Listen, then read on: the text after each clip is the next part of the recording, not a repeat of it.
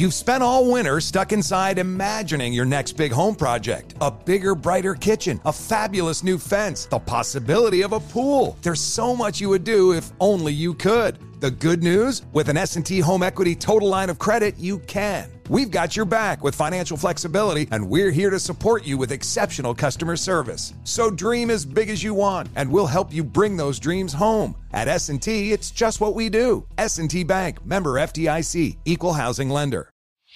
Whether it's your first time betting or you've been gambling for years, have a plan and know the game. Be aware of the rules and odds before you gamble. Set a budget and never gamble with money you can't afford to lose. Take a break and consider teaming up with trusted friends to help you stick to your budget. Remember, if you or a loved one has a gambling problem, call 1-800-GAMBLER 24/7 or go to helpmygamblingproblem.org for free confidential services. Looking for a better solution to keep your firearms in high-performance condition? Visit RiptideArmory.com for the most advanced proprietary gun cleaning formula on the market. Right now, get up to $40 off any cleaning kit for a limited time on RiptideArmory.com and take advantage of this amazing deal today. Riptide's two-step cleaning kit offers state-of-the-art technology and guaranteed satisfaction. Riptide Armory is a veteran-founded business, and you can trust that all chemicals are American-made and quality tested. Shop RiptideArmory.com.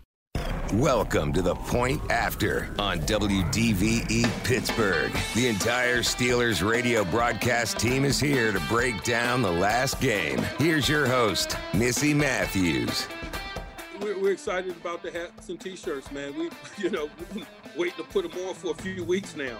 And so, it's a lot of excitement in there, and rightfully so, man. They've earned that.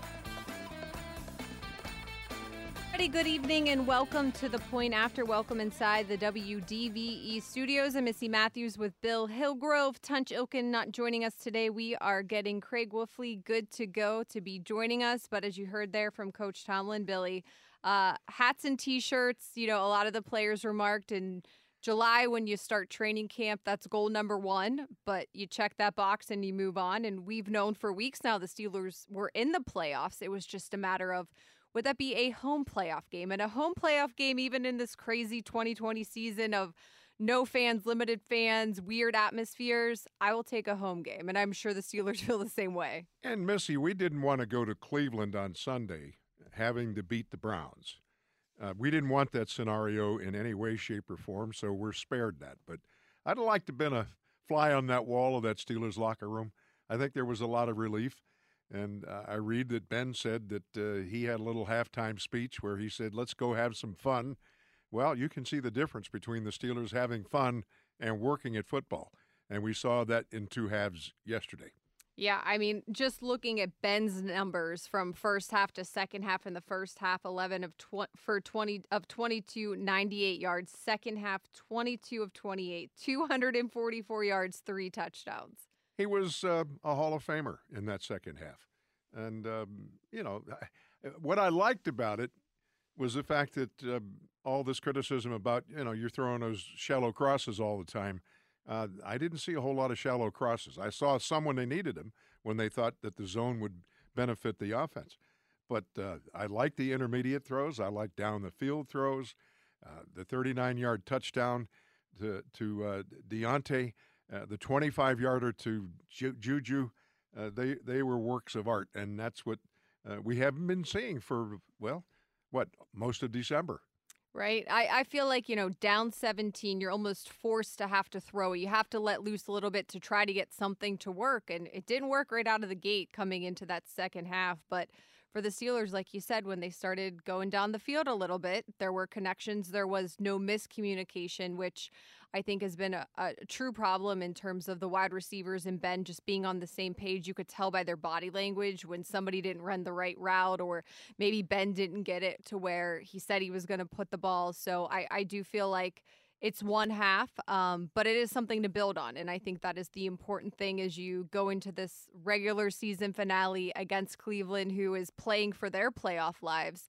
The Steelers know they have clinched the AFC North, and they are in the playoffs for the first time since 2017, which we are spoiled when you look at a team like the Bills and just the excitement they had for clinching a playoff spot. But 2017 feels like a while ago.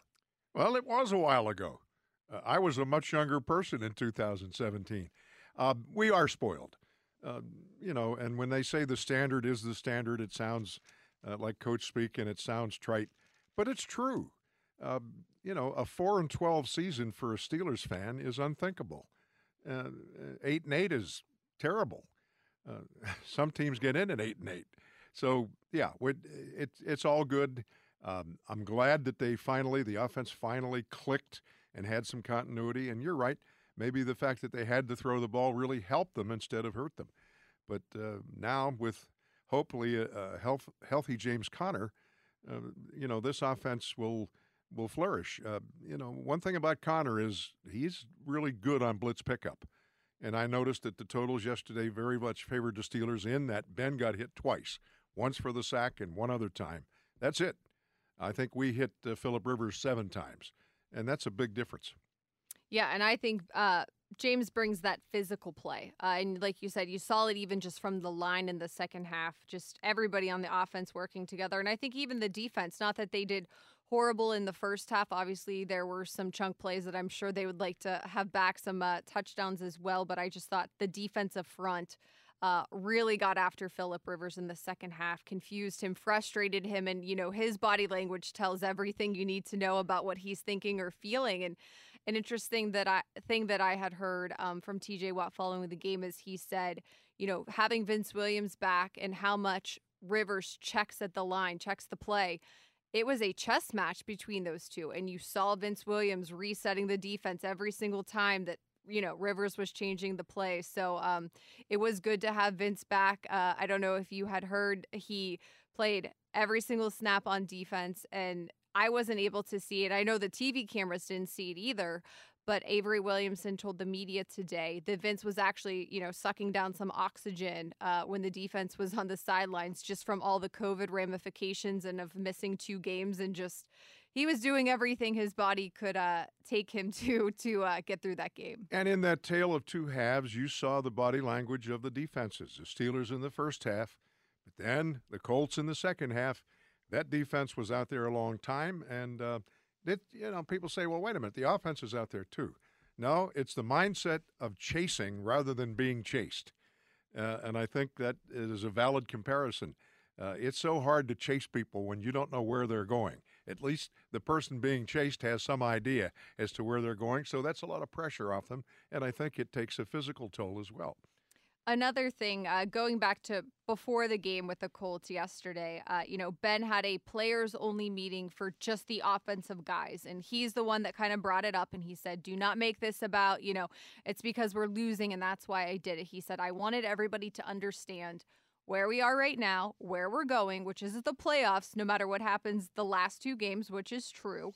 And he just wanted to say, hey, have you played in a playoff game? Raise your hand if you have. And not very many people did. And he said the guys that had their hands up, the veterans, he wanted them to speak to the younger guys.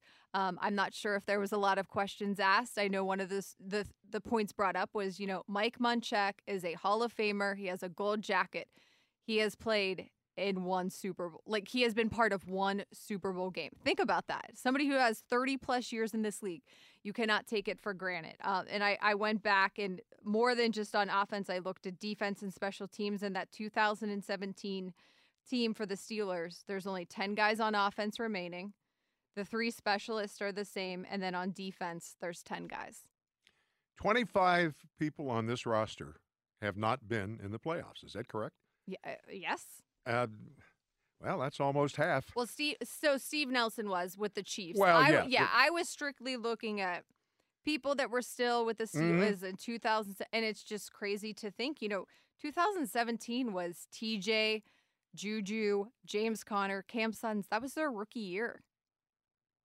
Which just seems crazy as, we're going into the next contract of their football careers. But yeah, that was their rookie year. 2017. That was a long time ago.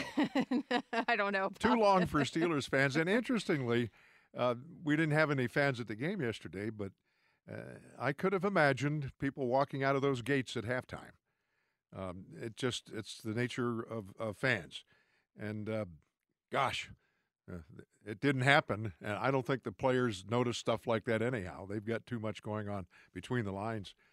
But it's a thought. And we said it on the broadcast toward the end of the game. That's why they play 60 minutes. The first half means nothing.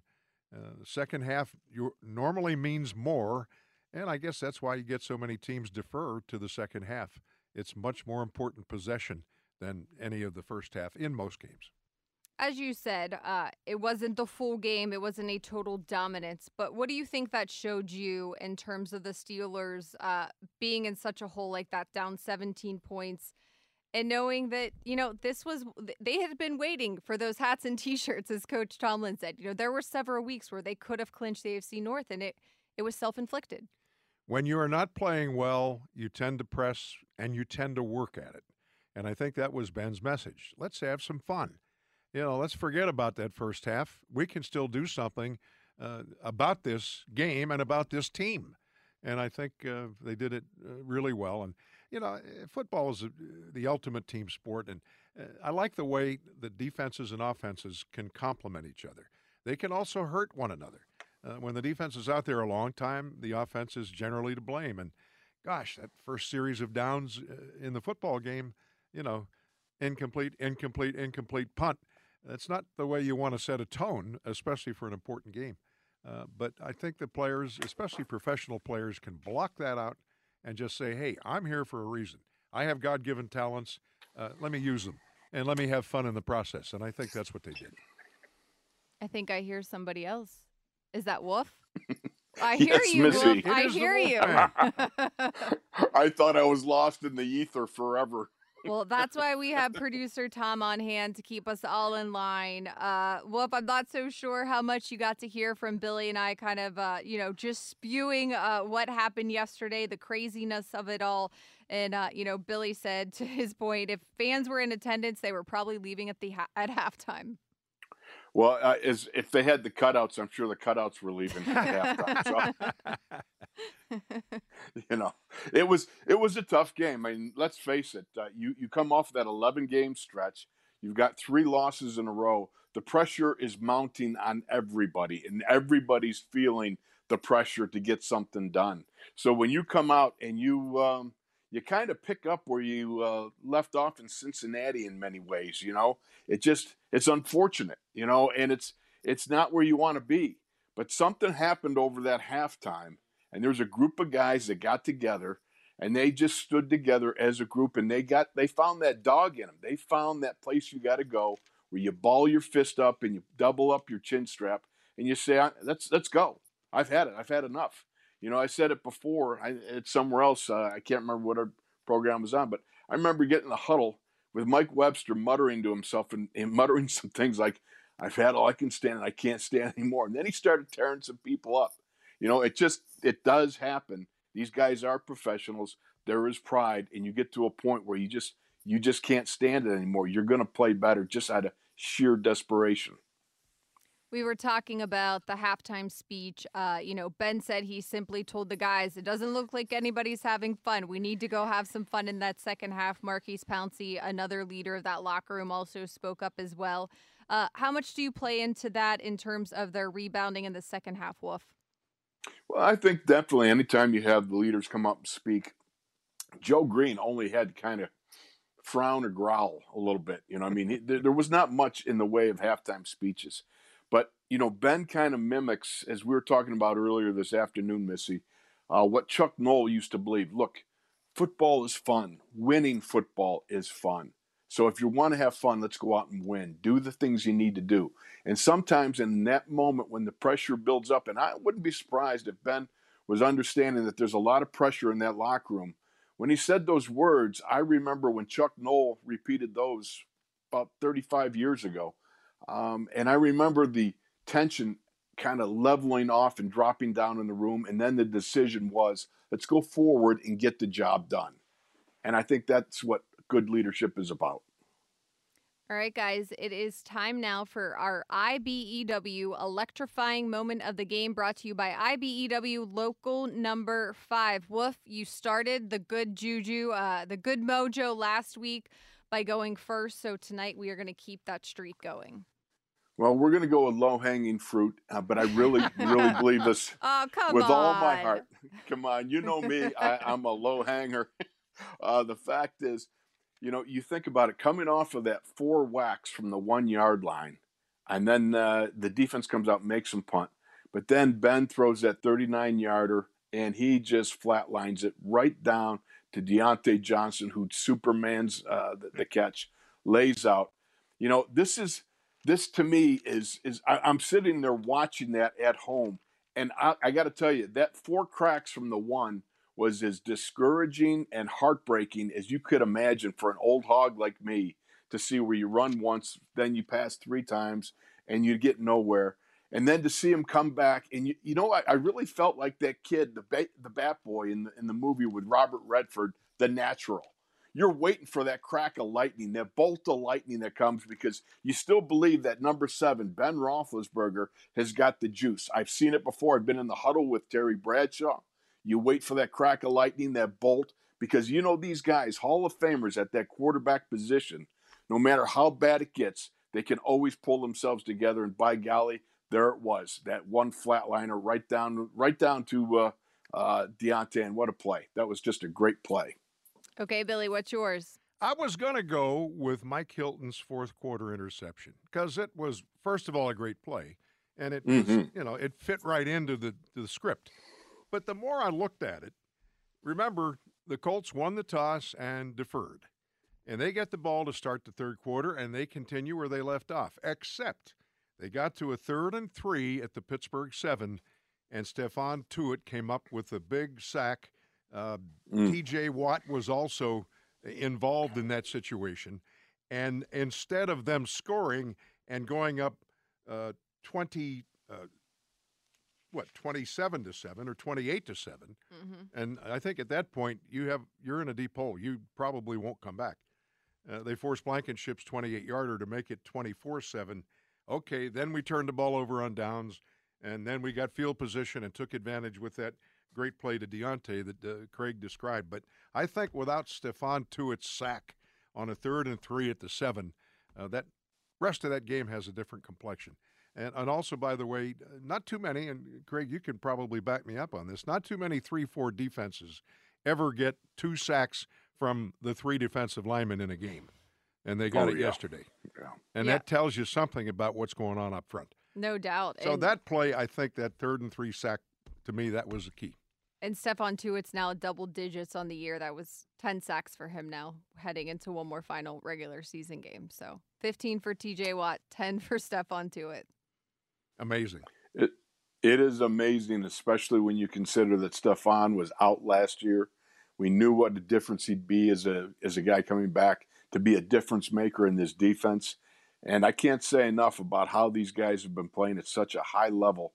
And even the fact Alex Highsmith stepped in, he did some things to that left tackle, that Holden kid from the Colts. I'm telling you, it was very, very impressive, some of the stuff he did on the pass rush. All right, well, we're going to talk about that and much more, including the Steelers' slow starts in the beginning of games. What can they do to improve that as they head into the postseason? We'll return here on The Point After. Back to The Point After on DVE. Steelers with a corner fire. Rivers being chased. He's hit. The ball came out, and it's picked up by the Steelers. It is Mike Hilton inside the 10 down to the 5, and he's got it at the 3-yard line. T.J. Watt with a strip. Mike Hilton with a scoop. And the Steelers are in business, 1st and goal at the Colts 3-yard line. Hi, everybody. Welcome back to The Point After. Missy Matthews, Bill Hillgrove, and Craig Wolfley recapping the Steelers' 28-24 win over the Colts on Sunday at Heinz Field. The Steelers now at 12-3, one final regular season left to go. A bus trip to beautiful Cleveland to face the Browns, who are fighting to get into the playoffs. And guys, another just crazy year where the AFC North could potentially have 3 teams in the playoffs, both the Browns and the Ravens. If they simply win next week, week 17, they are in as well, Billy. I looked at the league's what-if sheet. It would take us a good half hour to read it. For sure. Let alone digest it. But, that's interesting. Well, hey, the division had a good year. I mean, you can't deny that. arguably the strongest in the AFC. It might be the strongest in the NFL.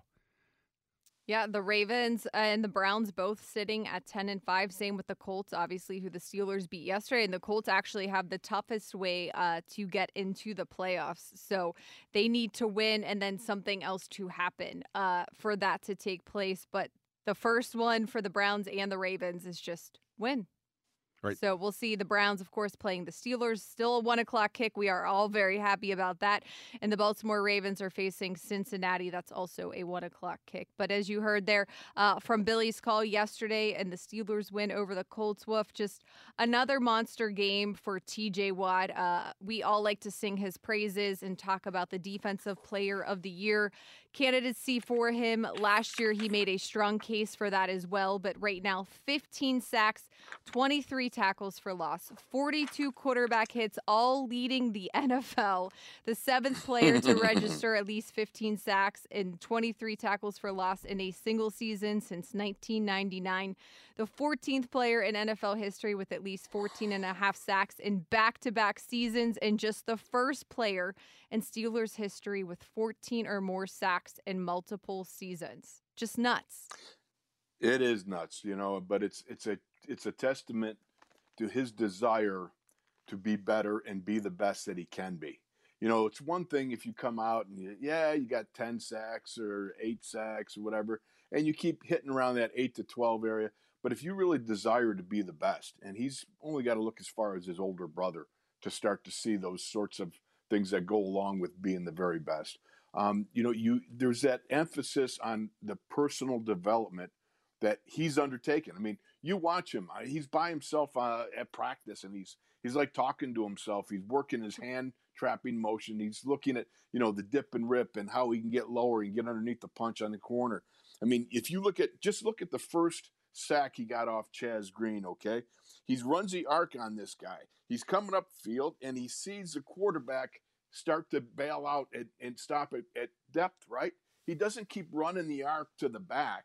He comes underneath and levels off and makes a hard charge inside and uses one-arm stab to keep Green moving backwards. So he gets a sack the first time. Second time, all right, now Green is sitting to the inside thinking, all right, I got to protect my inside because this guy is really smart and does this and that.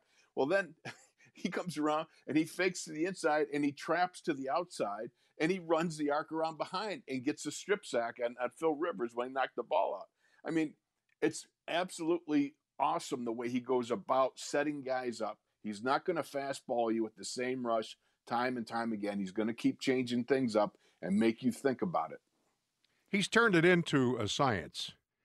Yes. Early in the year, we saw that article, and I can't remember where or who wrote it, but it made the point that he even remembers which hand to use depending on where the quarterback has the ball.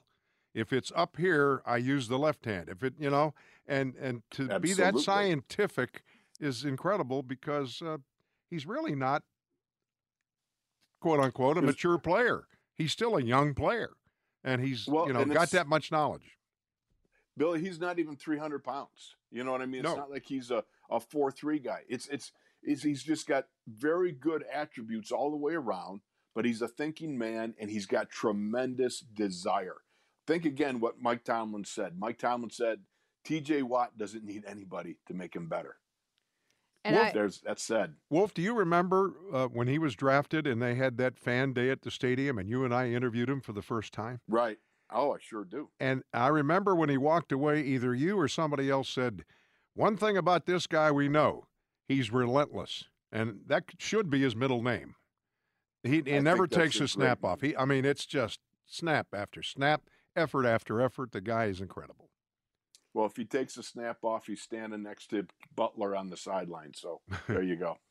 Yeah, and also just, simply put, the message that he was relaying after the game last night, we're far from done. I think there was some excitement, of course, because of how long it took them to finally clinch the division this season. And missing the playoffs for the past 2 years, not fun either. But I think he set the right tone, the right message, something, that kind of echoed Cam Hayward saying, this is something to build on. So they both realized, okay, we can put a check mark in this box, but there's still a lot to do. And I also just think, and I mentioned it on the broadcast last night as well, that TJ Watt is also a teacher. He's also I want everybody around me to be better and to do their job as well as they possibly can. Cassius Marsh, the new guy, TJ working with him during pregame, taking the surface and showing him things. He played a limited number of snaps, just trying to give him and Highsmith a break. But he does it with Highsmith too. And he's even admitted that, him and Bud were such a tandem, just knew each other inside and out. They only talked to each other at practice and on the sidelines of games, and you just had a way of communicating with each other and just looking at each other or hand signal and whatnot. And he's realizing, he has to rebuild and learn the same thing with a rookie and Alex Highsmith, who I know, Wolf, you were starting to go there in the last segment before I had to cut you short, but just incredible pressure on that Mike Hilton interception. He had some more pressure, even possibly a hit on Phillip Rivers on that final 4th and 1, and 7 tackles. I know he hasn't had a sack yet since he took over for Bud, but that one spin move, I'm sure that's what you saw when you went back and watched the game. I think he is coming into his own, and obviously it's happening at the right time for the Steelers as they get ready for the postseason. Unquestionably so, Missy. I mean, you watch that spin move. The guy gains ground when he spins. I'm telling you, when you get a guy who understands, you get a number of guys through the NFL you play against, and some guys will throw the uppercut. They try to lift and get that hip against you, so they lift you up and then they spin. Now, the guys that gain ground, that seek to step up, upfield after they spin, those are the guys that are dangerous. The guys that spin in place, like they're in a 3-quart bucket, that's no problem. You punch them, you sit back. You'll be face to face with them after they're done, doing their disco dance there. The fact is, yeah, that's all it is. But the guys that do it like that spin and gain ground up the field, those are dangerous. That's Dwight Freeney, since we're talking about playing the Colts here. That was Dwight Freeney. That was his go-to move. If Alex Highsmith can bottle that and keep getting better at that, that's going to be that'll be worth 5 sacks a year to him. Billy, sticking with the sack theme, 72 games in a row with at least 1 sack for the Steelers, continuing their streak, but now at 52 sacks on the season. Still one more game. We're going to debate a little bit later in the show who should play, who shouldn't play in Cleveland against the Browns. But of those 52 sacks, there are 13 different players who have at least 1 sack. TJ, as we all know, leads the team with 15. And Pittsburgh has recorded 5 or more sacks in 4 games, including yesterday this season. It's called balance.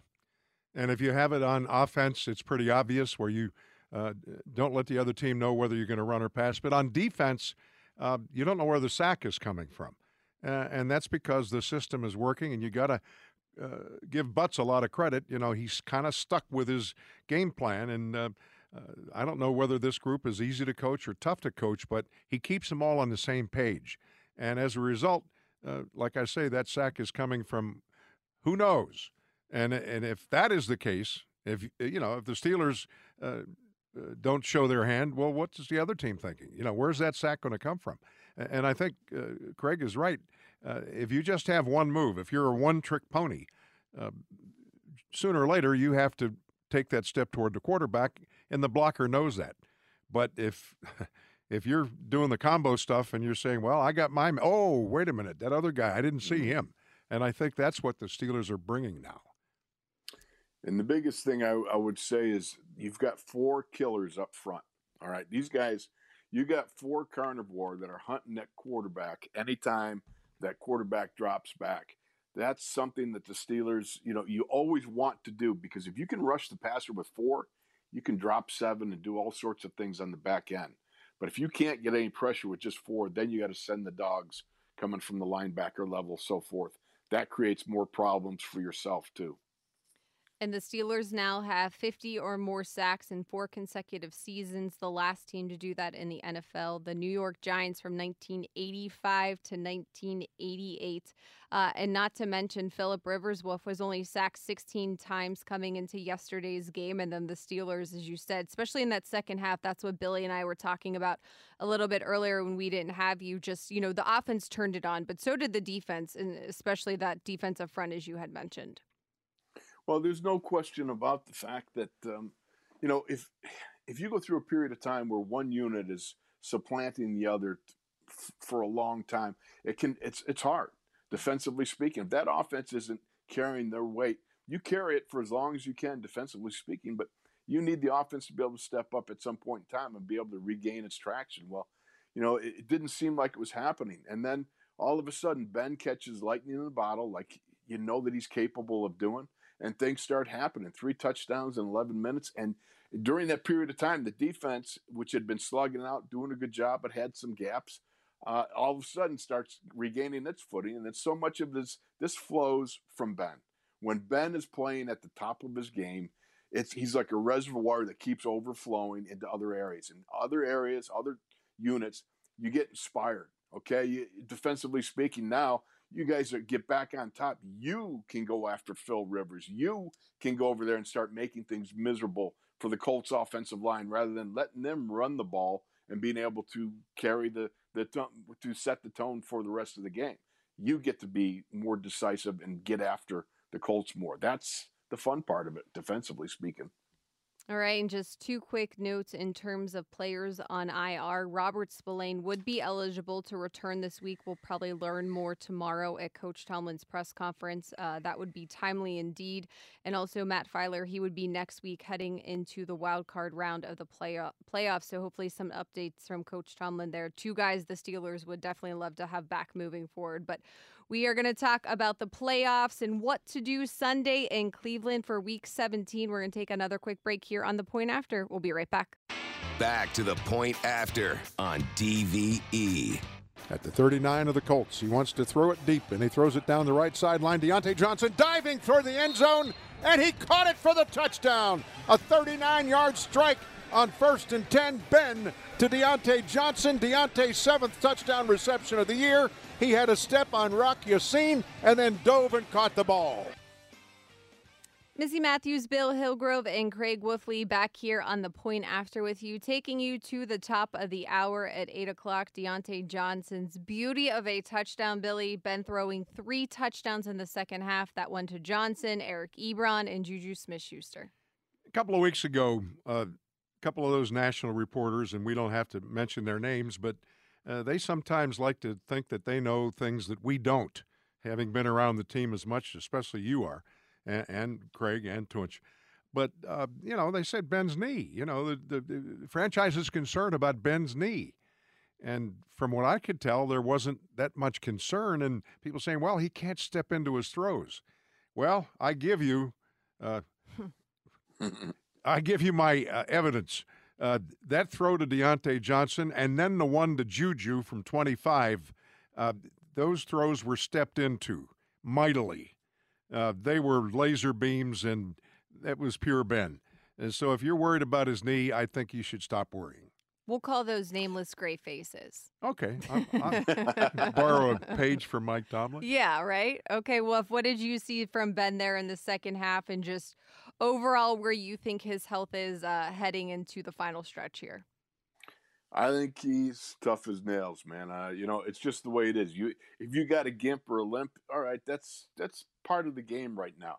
Is there anything big about it? No, that arm is fine. I mean, if you saw, it's like Billy said. I mean, that was a laser beam. And the beautiful thing about it was if you watch him, he's got the safety, and he's got the safety in conflict. The safety in conflict is sitting there. He's looking, do I go underneath on a crossing route? Do I step back to double up with this guy on the outside on Deontay? He didn't know what to do because Ben held him with a nice look to the inside, keeping him from being able to double up and get over the top on that outside route. So to me, that's just great quarterbacking. With Juju, what a great pump fake. I don't know. Maybe if your knee is all messed up, I don't know that you can pump fake that well. Okay? The fact was he pump faked like it was, he was going to launch and pulled that thing off and pulled it back, and then he let it fly. And he threw a perfect strike to Juju. Think about it. For a guy that everybody says he can't get it down the field, he had a 25-yard, a 34-yard, and a 39-yard completion. I mean, I don't know. Ben's he's just being the guy that he's meant to be. I read Bob Labriola's column today, and his point was, the stars were stars, and that is something that they needed to do during that 3-game losing stretch, and it just felt like it wasn't happening. And as soon as one started clicking, another guy bought in, and all of a sudden it has that good trickle-down effect that happens in a positive way, the snowball, rolling down the hill type of thing. What do you make, I asked Billy earlier, Wolf, just of what this tells you about the Steelers and how they were able to overcome a 17-point deficit to get the win yesterday? The thing is, Missy, you described that so accurately. That's like Chuck Noll used to talk about. If everybody got better by 1%, then you have this whole snowball effect of people playing better. It doesn't take a whole lot. It takes one guy, then another guy, and another guy. And you still believe, you get in the huddle, and you press forward, and you stay after it. You don't quit. And when one guy has a little bit of success, it's like you said, it's a snowball thing that catches with others. It gets over to the defense. T.J. Watt, he's an energy bringer. Alex Highsmith almost got home several times, bringing pressure. All right, you saw Avery Williamson, and you saw Vince Williams with some tackles for loss, blowing up the B gaps and the A gaps. Yeah, did they miss some? Yeah, you're going to get beat some. Jonathan Taylor, I will say this, and Billy, I'd love to hear your opinion on it. The guy is a solid back. I mean, just watching that guy work yesterday, he's an impressive guy. The Colts offensive line, they're for real. But the fact is, the Steelers defense, it's like they got swept up in the offensive momentum, and they just became that roaring defense in the second half that we wanted them to be. Yeah, it was almost like a springboard. And the offense in this case provided a springboard for the defense. And that's what happens in football games. Offense and defense have to complement one another if you're going to have a winning effort. Well, if the other guys get paid too, we say that a lot in terms of usually if something doesn't go the Steelers' way, but things did end up going the Steelers' way in that game. What changed in terms of the Colts' approach and what they did in the second half, not necessarily what the Steelers did well? The thing about it is I've watched this game film a couple of times over already today. And the stratagems and a lot of the other stuff, there wasn't a big thing. You know what was happening? Guys blocked guys. Guys got unblocked that were getting blocked. Guys made catches. I mean, Deontay had a drop, but you know what? How do you account for that Superman dive and catching that ball and not losing it while you're hitting the ground rolling over? Kevin Dotson, what a nice job for a guy who's had a shoulder problem to come back. DeForest Buckner is a serious dude on the inside. That guy there, he's one of these guys that, last week he had 3 sacks versus Houston. Okay, he can just create all kinds of problems. But Kevin Dotson played very well against him. You expect DeCastro to play well, but Kevin Dotson played very well against him. Guys stepped up and did the job. Al Villanueva, he rebounded, and you got him in the second half, did some really great stuff too. All I saw really was guys coming out and really getting after it and doing the jobs that they're supposed to be doing and doing it as well as they had been doing it in the first 11 games. Why does it seem, Billy, that the sluggish starts and maybe just not being able to turn it on as quickly seems to be an issue that even during that winning streak was something that the Steelers just could not overcome? I really think that the schedule changes with regard to the COVID things and the games scheduled, canceled, moved, played on a Wednesday at 5 o'clock, I think that finally started to catch up with them. Nobody wanted to go there, but in retrospect, I think it was a factor. And I think that sort of mentality does lead to slow starts. You go out and you're not sure, and there's no rhythm. Well, because there was no rhythm during the week. And I think for one of the rare times in December, we had enough preparation time. I mean, we still had a short week comparatively, but compared to what we had been used to, it was a nice, luxurious week. And I think that rhythm, it didn't show in the first couple of series or even in the first half. But I really think, it takes you time to shake that lethargy, and it took them a whole half to do it. Yeah, I don't know about you, Wolf, but a 1 o'clock Sunday game at Heinz Field, my body told me it was time for football. I didn't have to be told by an alarm clock or a different day. It was like I woke up and said, it's Sunday. It's a football game. Missy, I couldn't say it better. You're right on. here's the thing about it, and what I try to explain to people, you have a routine. And to be able to be at your peak performance, let's say at 1 o'clock on Sunday afternoon, you have your 5 days out, 4 days out, 3, 2, and 1 day out that you go through. The entire week, as you're going through these routines, you are making sure you check all the boxes, whether it's prehab or rehab that you got to get done because you got something hurting, whether it's a little extra strength training, whether it's extra film watching, whether it's doing your mental gymnastics, which is getting into the theater of the mind and mentally going through what you need to do. And you don't do that for 5 minutes. That's like an hour thing every day that you want to be able to do. So when your schedule and routine is constantly jumbling between we're 1 day out, no, we're back to 3 days out, then we're suddenly 2, then we're back to 3, now we're down to 1. And you have that sort of thing. It makes players uncomfortable. Players thrive on routine. When they don't have routine, they tend to get dysfunctional a little bit. And that's where I think Billy's right on. I think you're right on. You get a little bit of dysfunction when you have a jumbled sort of starting time. All right, well, the good news is Week 17, Steelers at Browns, taking the buses to Cleveland. That it stays at a 1 o'clock game. I was trying so hard to not pay attention to the Titans game and just go to bed, but I was anxiously awaiting that email from the league with potential schedule changes. And when I got it and saw the game was at 1, I said, all right, I'm going to bed. I'm good now.